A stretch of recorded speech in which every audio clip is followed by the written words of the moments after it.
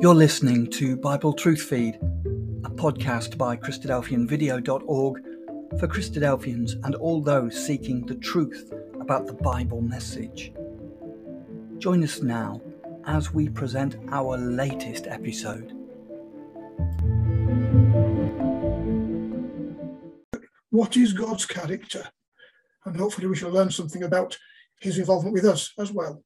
Some people think that God of the Old Testament is different from the God of the New Testament.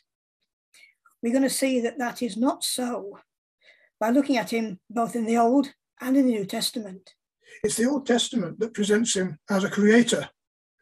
Genesis chapters 1 and 2 explain to us that God made everything. The New Testament shows him as a caring creator, caring for his creation. On one occasion, when preaching, the Apostle Paul taught us that God made everything and is in control of it all. So he makes it rain, he makes sunshine. That's in Acts chapter 14, verses 15, 16, and 17. It's the Old Testament that describes first God's character. God was speaking to Moses, and he spoke of God being merciful, gracious, long-suffering. He's very good and true. And he forgave sins. But he won't clear guilty individuals. He will expect them to be punished. That's in Exodus 34, verses 5, 6, and 7. This is the God of the Old Testament. It's not surprising, therefore, that we see those qualities in the New Testament as well. Jesus said, I am come not to do mine own will, but the will of him that sent me. Jesus has a purpose to do God's will. That's in John 6, verse 38. God actually does have a plan with the world. He's not willing that anybody should perish, but he wants everybody to come to repentance, which is what we find in John chapter 3 and verse 16. That's exactly what we have seen in the Old Testament, and we'll look at some examples. One prophet, a prophet who was speaking to the Jews who had been taken to Babylon for their sins and were being punished, God told them that God had no pleasure in the death of wicked men, but rather that they should turn to God and live. That's in Ezekiel 18, in verse 23 and in verse 32. The same point is repeated by the prophet, where he says again that God doesn't have pleasure in the wicked, but the wicked should turn from his wicked ways. That's in Ezekiel 33 and verse 11.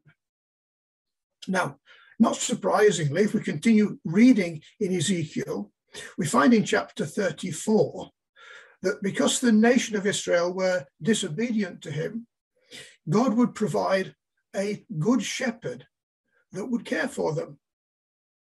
In fact, Jesus claims to be that good shepherd, that he would give his life for the sheep.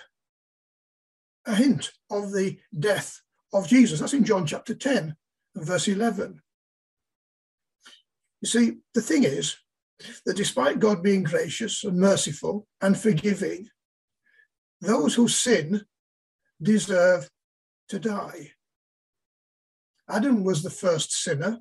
Because he disobeyed God, he was condemned to die.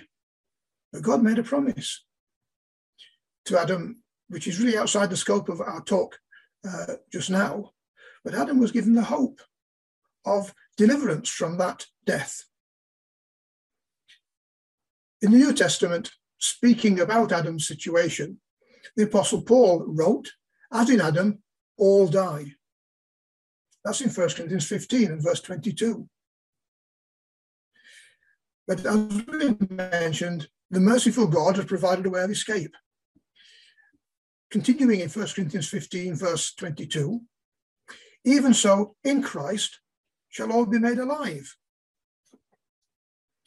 When thinking about the character of God, we have to appreciate that God's faithfulness and his righteousness is seen in his willingness to forgive our sins.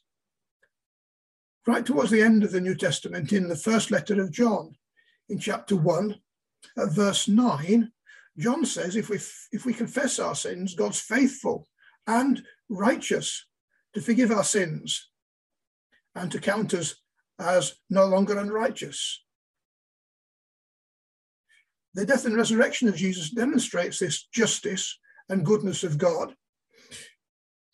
The Apostle Paul explains that to us in the letter to the Romans. God's righteousness is seen in the resurrection of Jesus and the forgiveness of sins if we believe in Jesus. That's in Romans 3, verses 23 to 26. It's probably worth reading the whole of Romans 3 and 4 to see the progression of the Apostle Paul's reasoning. So we see that the God of the Old and the God of the New Testament is the same God, and he is merciful and forgiving, but only if we're willing to obey his teaching. And therein is the challenge. The righteousness of God is unquestionable. He hasn't changed since he created everything. And he's offering salvation to those who would turn from their wicked way. The challenge for you and I is, are we willing to submit to God's teaching rather than our own? These are the references we've actually mentioned and looked at that I'll go through again. Genesis 1 and 2, where God made everything. Acts 14, verses 15 to 17, where Paul talks about creation. And then in Exodus 34, verses 5 to 7, we saw how the Old Testament describes God's character.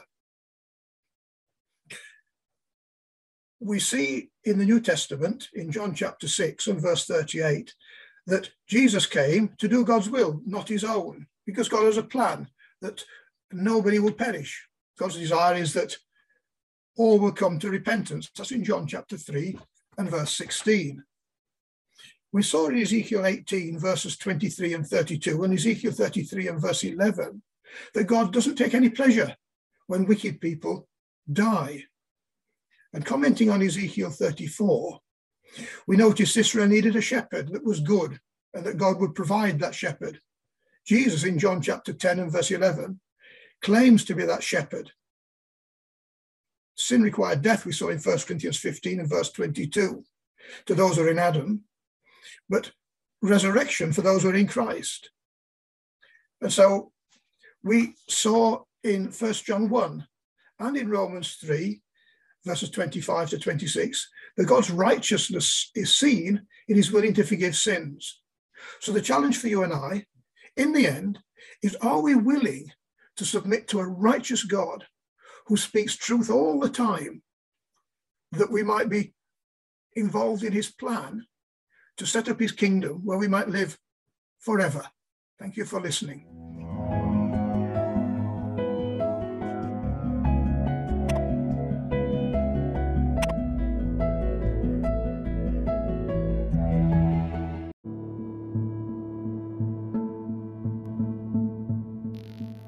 Thank you for joining us. We hope you found the episode helpful.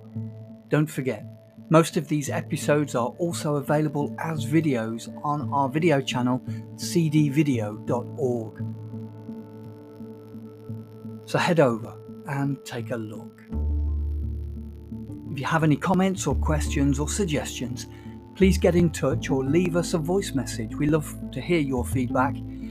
You can email us at btf@cdvideo.org. If you enjoyed the episode, then please share it with others. Until next time, may God bless you in your studies and your walk towards God's kingdom. Amen.